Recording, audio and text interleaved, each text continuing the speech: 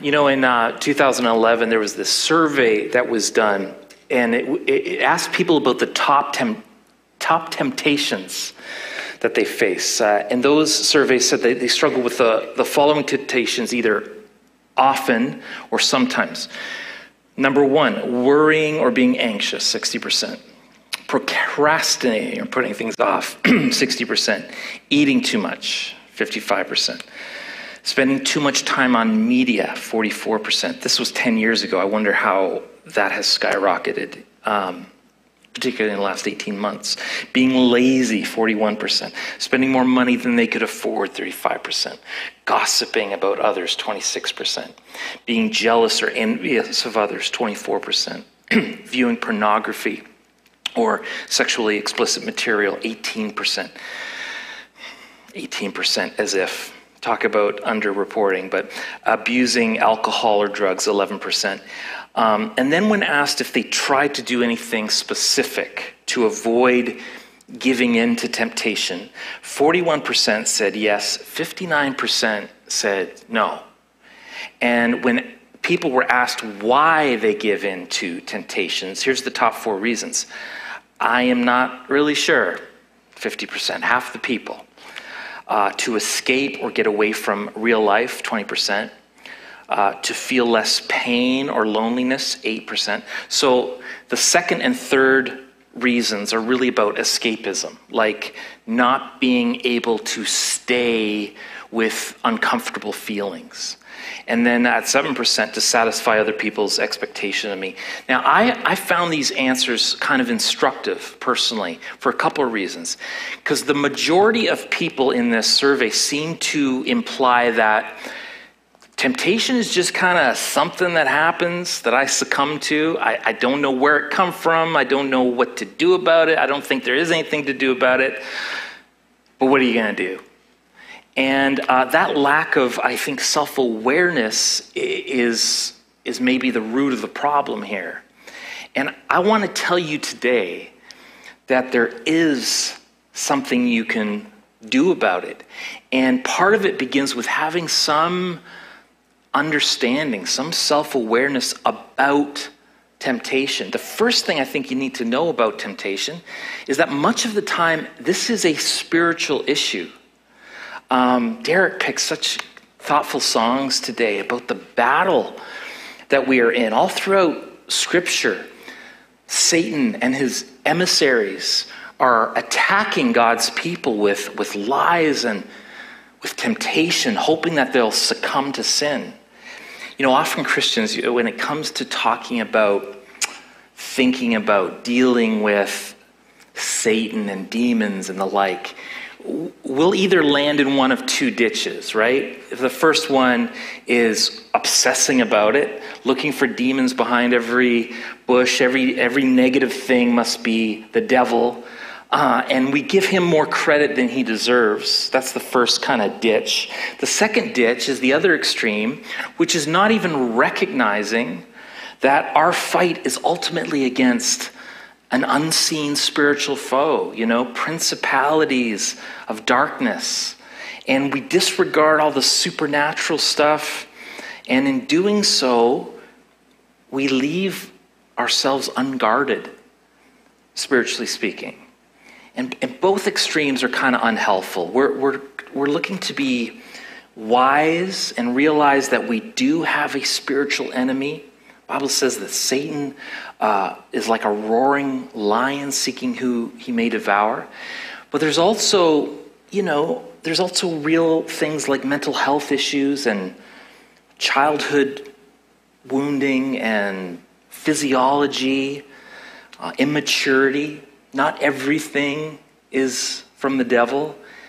I follow on Instagram Best Christian Memes on Instagram, and this made me laugh out loud this week.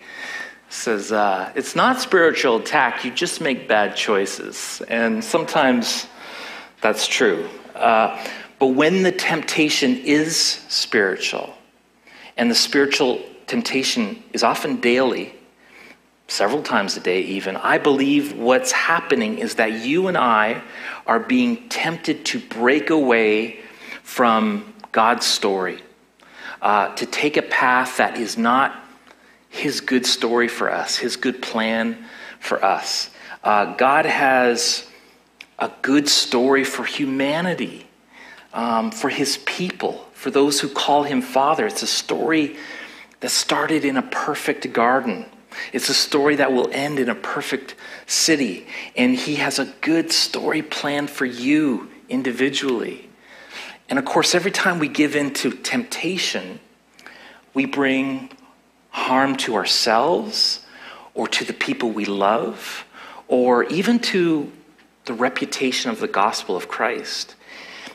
Wouldn't it be great if we were so grounded, so connected to the authority and the power and the peace of Christ, that when that moment of temptation came, we were able to stand our ground? It turns out, though, we do have a real-life example, an instructive example from our chief role model. The Bible tells us that around the time Jesus was 30 years old or so, he's baptized by John, his cousin, who had been preparing the way, preaching that the kingdom of God was near and that it was time to repent. And by the way, if you've never been baptized and you're a follower of Christ, don't wait anymore. We'll baptize you here. We'll make sure the water is just right. And it's so nice. You may just want to stay in there, in fact. So talk to a pastor if you've never been baptized. Anyways, the Bible says that as Jesus comes out of the water, the heavens open, the Spirit descends on him in the form of a dove, and there's a voice from heaven that says, "This is my Son, in whom I am well pleased." Yeah. And it was a beautiful moment that marked the beginning of his public ministry.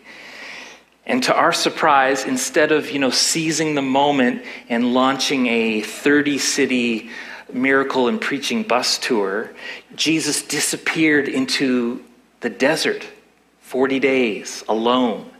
Let's look at Luke 4. This is what it says at the beginning of chapter 4. Jesus, full of the Holy Spirit, returned from the Jordan and was led by the Spirit into the desert, where for 40 days he was tempted by the devil. He ate nothing during those days, and at the end of them he was hungry. Okay, talk about cabin fever, the series that we're in. Alone, hungry.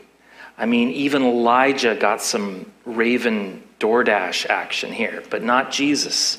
And it's interesting, the more familiar you are with the Old Testament, as you read the Gospels, you start connecting these dots, these allusions, and you start to see that there is some powerful symbolism going on and some intentionality going on. There's no accidents here. For instance, you'll see that Jesus' ministry begins the same way that humanity's story begins. In Genesis, it begins with temptation. As soon as Adam and Eve were blessed by God, Satan shows up in the form of a serpent and tempts them. In the genealogy of Jesus in Luke 3, we see the lineage of Jesus going all the way back to Adam. That's intentionally there. Jesus is our second Adam. He's the better Adam. We know how the temptation encounter in the garden ended about as badly as it could possibly end for all of humanity. So how's this encounter with temptation going to end? And not only that parallel, notice where the encounter takes place in the wilderness. What else happened in the wilderness? Well, Israel wandered in the desert for 40 years in disobedience. 40, there's that number again. The same desert, I might add. I actually got to go to that desert when I was in Israel. Let's just show a picture of that. We're sitting at the bottom of what they call Temptation Mountain. Did I include that picture? I'm not sure if I did now. Yeah. So I don't know. There's some evidence that maybe this was the bottom of the mountain where Jesus was tempted. I don't remember those details of why, and maybe it's not even important. It sure sort of put me in the mindset of picturing Jesus there, tempted. And so now Jesus is in that wilderness, 40 days. He too has a choice to either follow God's leading or turn back. What is he going to do?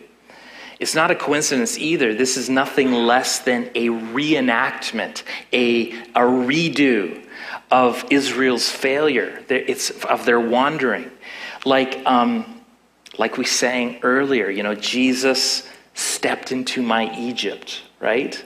He brought deliverance, the exodus of my heart. It's like a Back to the Future moment.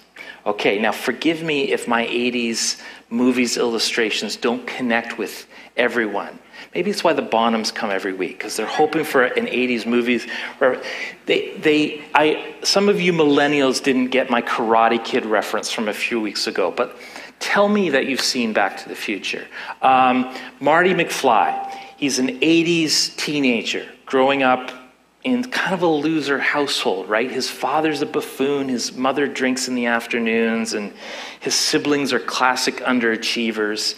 And we learn it all kind of started back when his parents were teenagers, when his father was humiliated by a bully in high school, Biff, right? So when Marty is accidentally sent back to 1955, he kind of arranges the circumstances in a way that his father stands up to the bully Biff, and he becomes the hero. Well, the redo of that one failure actually rewrites history. And when Marty finds his way back to 1985, he finds a confident, successful dad, a happy mom, and then there's old Biff in the driveway, waxing the family cars, right? Well, this is kind of our Back to the Future moment. After thousands of years of humanity's humiliation at the hands of a bully named Satan, Jesus comes to rewrite history. Jesus comes to face the bully. He came to show us how to live God's story. And so what can we learn about overcoming our own temptations? I think there's a couple things. First, I want you to notice how vulnerable Jesus was.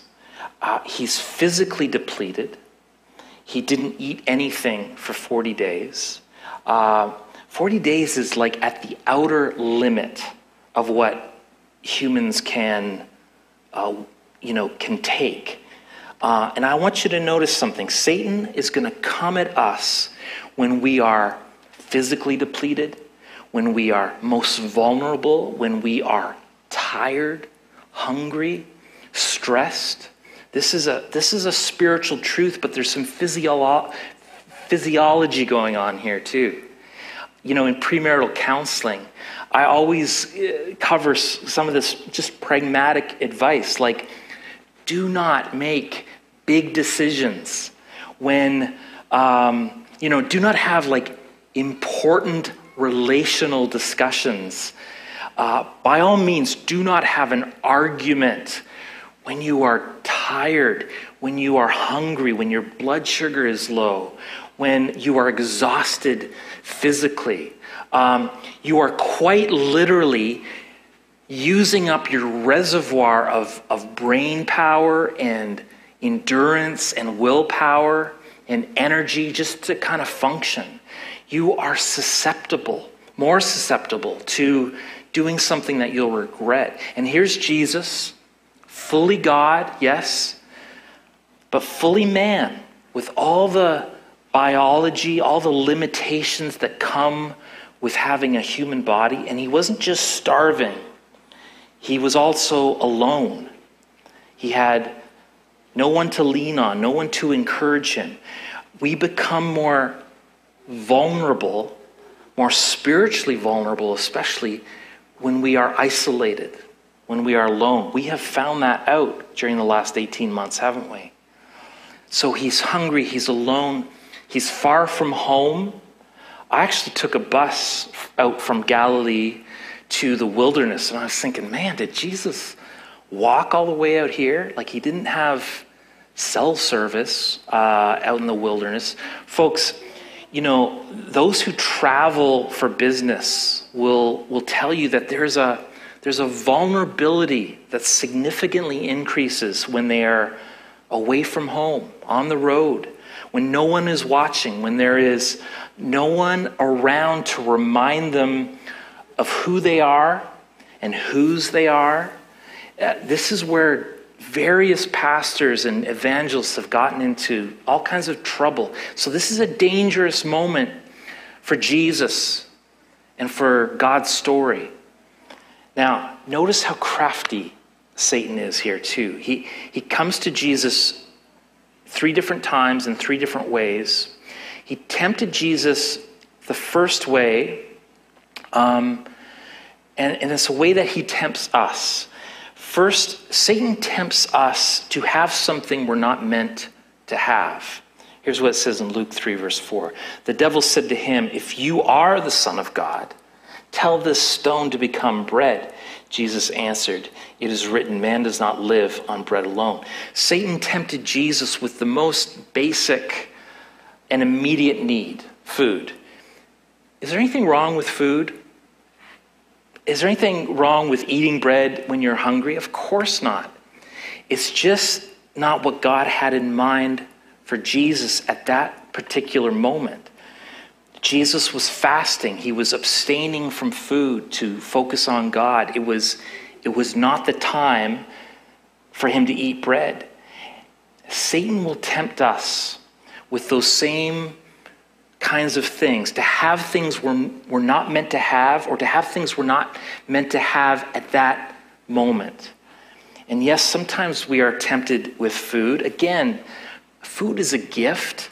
There's nothing inherently evil about cake, but there's such a thing as too much food, the wrong kind of food, food for ourselves instead of food for the hungry.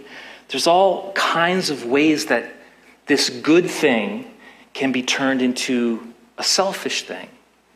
Look, Satan can tempt us with about anything, right? Good things, neutral things, nicer clothes, social media, cooler technology, a newer car. Nothing inherently wrong with any of those particular things, but depending on the context, they may lead us on a detour from God's path, from the story that he wants to write in us.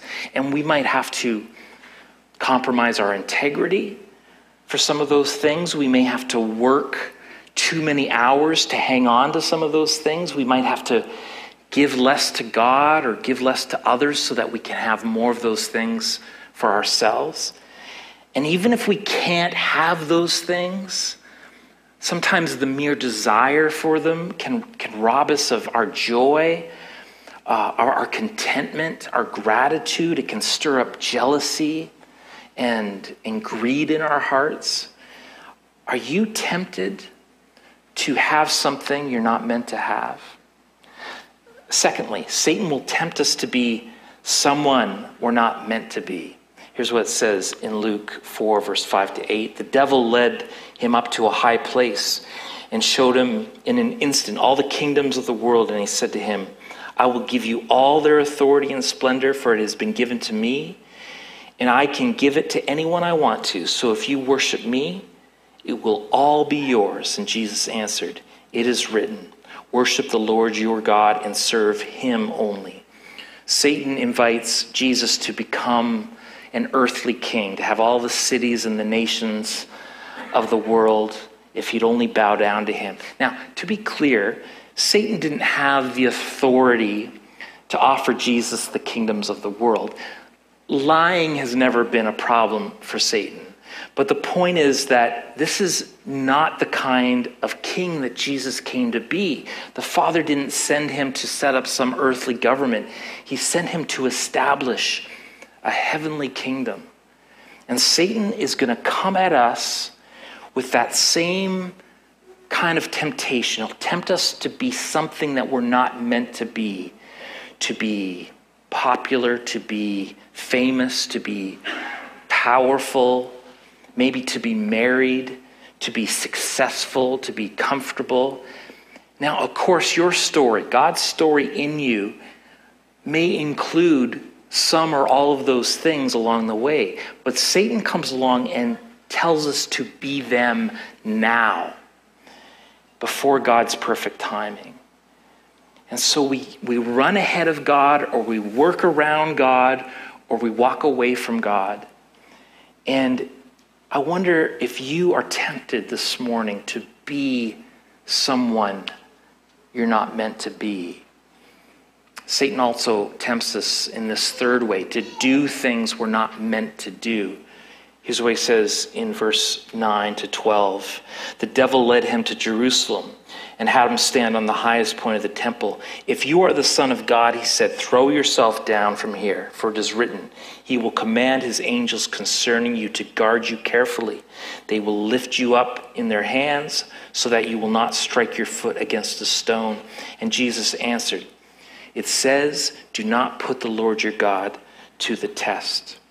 This time, Satan throws scripture at Jesus, twisting its meaning and context. It's an old tactic that he uses. You know, it goes back to the garden. Did God really say ... And Satan will tempt us to do something we're not meant to do, to go off on our own, to live carelessly or recklessly, assuming that God will catch us when we disobey. And that's a dangerous assumption to make. We were not meant to abuse our bodies with excessive alcohol. We were not meant to give ourselves away sexually outside of marriage. Are you tempted to do something you were not meant to do? So Jesus was tempted along these three lines, to have something, to be somebody, to do something other than what God intended. In other words, Jesus was being tempted to break away from God's story. Satan tempted Jesus with a different storyline, one without hardship, one without suffering, one without the cross.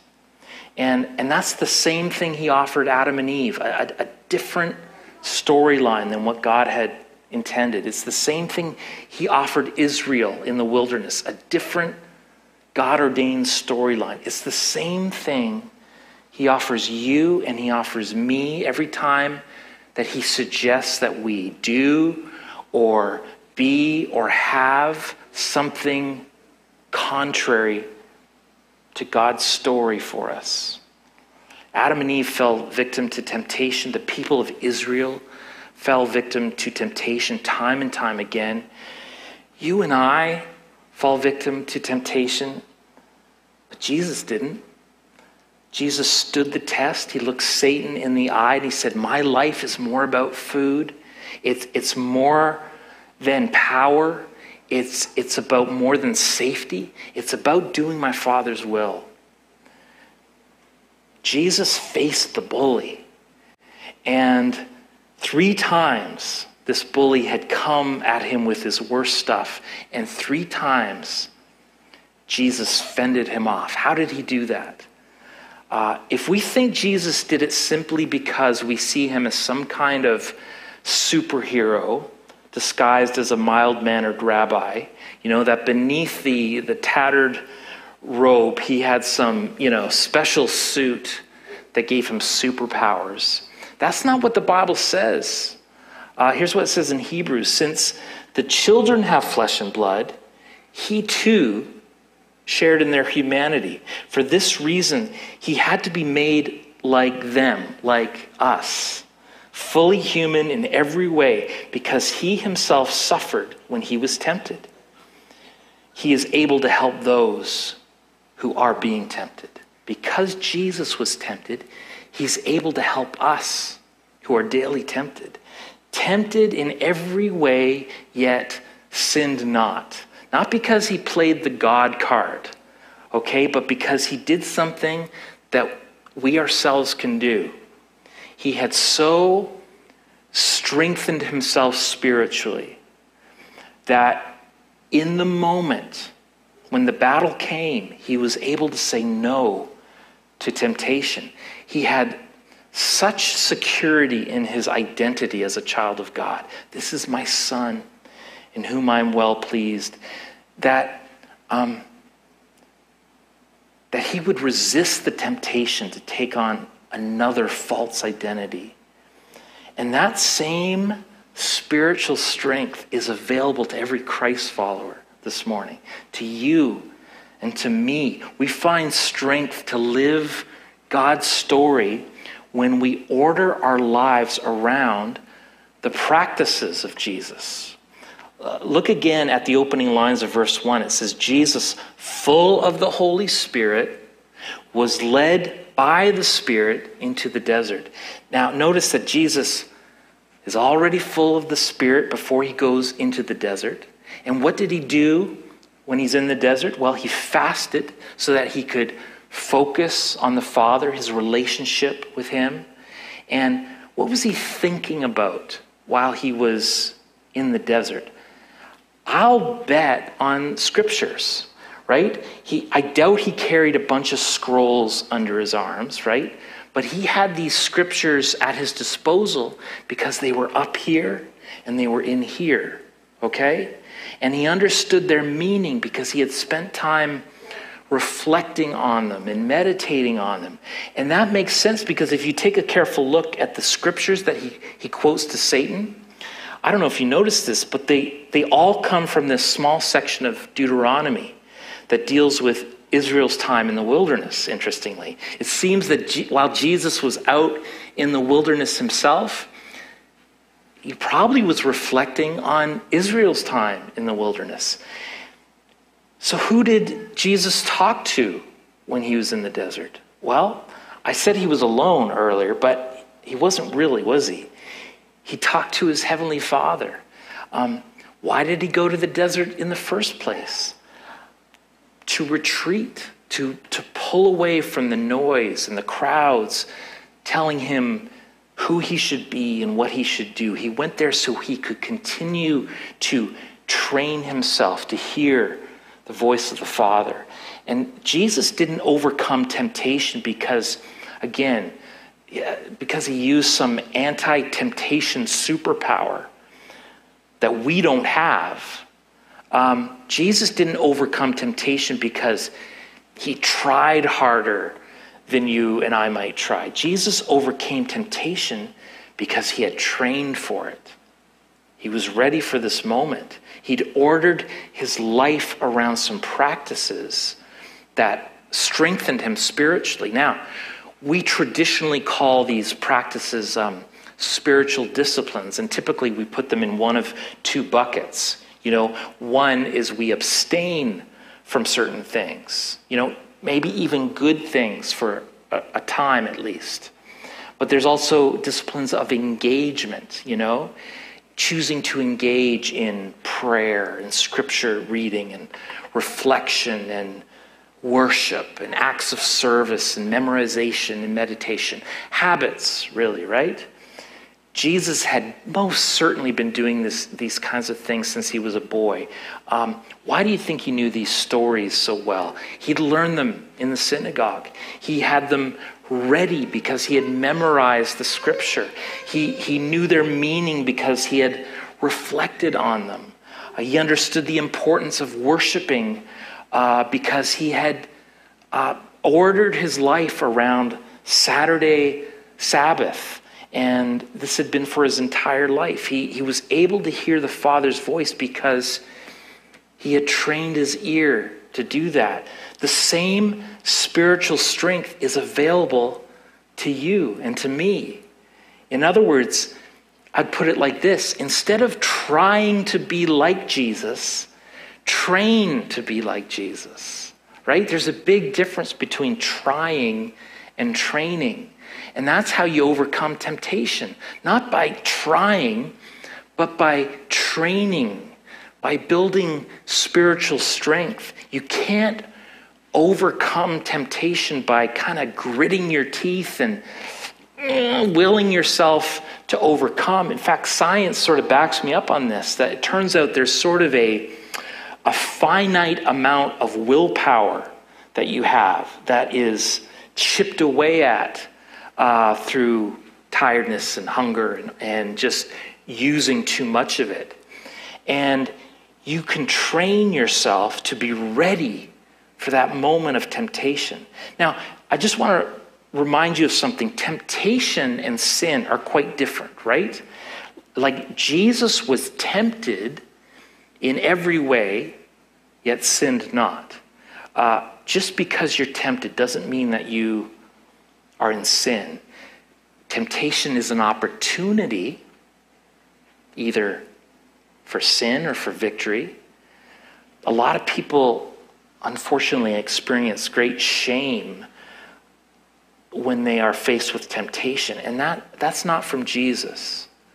But at the same time, because we have the spirit of self-control in us, we don't have to cave into sinful desires either. Christ in you wants to help you fight for holiness, fight for purity, fight for discipline. James 1 verse 12 says, "Blessed is the one who perseveres under trial, because having stood the test, that person will receive the crown of life." So let me just give you a little illustration here. Some of you may remember this. I forgot to bring my barbells. Some of you are like, you have barbells? They're somewhere in the house, I think, in a box. When I lift weights, which is never, by the way, the idea is to build muscle, right? And it's working with the principle of resistance, the science of resistance. Greg Moulton could explain this better than I can, but I'm resisting gravity as I pull it up, and if I slowly let the weight down, it's building muscle as I use resistance on the way down, right? If I don't resist, it just kind of pulls me down, and it doesn't build muscle either. So as I let it down, I'm using resistance. What's my point? Some of y'all need to get into training, okay? You need to begin to build up the muscle that resists temptation, okay? Is your mind filled with fantasy, sexual images? As you begin to resist those, you start to build up your temptation-resisting muscle. Okay, and guess what? It gets easier the next time. How do I resist it? Well, how about this? Begin to fill your mind with Scripture. Begin to meditate on the words of the great shepherd. Can't seem to trust yourself around a computer late at night? Around certain people, maybe? When your spouse is away? Start resistance training by setting up boundaries, by setting up accountability in your life. Your temptation resisting muscles will actually grow. God wouldn't give us hope of victory over this if it weren't possible. Greater is he that is in me than he that is in the world. Amen? So Jesus teaches us to pray. What does he say in the most famous prayer ever prayed? Lead us not into temptation. But I found this interesting as I studied. The original Aramaic could more literally be translated as, don't let the evil one take us by surprise. I think that's so good. So we stay ready, we stay alert, we stay trained, not taken by surprise. When Satan showed up, Jesus was ready, and he was able to stand strong. And even when he was hungry and alone and away from home, he was ready because he had trained himself. That strength is available to us as we order our lives around the practices of Jesus. You know, overcoming temptation is not a matter of trying harder. It's not a matter of training yourself, in a physical way, but it is a matter of training yourself in preparation for when that day of temptation comes, and it certainly will come. Jesus won this showdown in the desert, and he delivered a roundhouse punch to this enemy and sent Satan off licking his wounds. Luke tells us that when the devil had finished tempting Jesus, he left him till an opportune time. And Jesus would meet this enemy again and many times during his ministry, right up until the end. It was never easy. It won't be easy for you. There was a time in the Garden of Gethsemane when Jesus was so tempted to change his story. He agonized over what he was about to face, and he sweat blood. But Jesus stood the test. He faced the bully and won. And so can you. So can we. God's story for Jesus was way better than the story that Satan offered. Satan suggested that Jesus make himself some bread. But God's plan was that Jesus was going to make enough bread to feed thousands.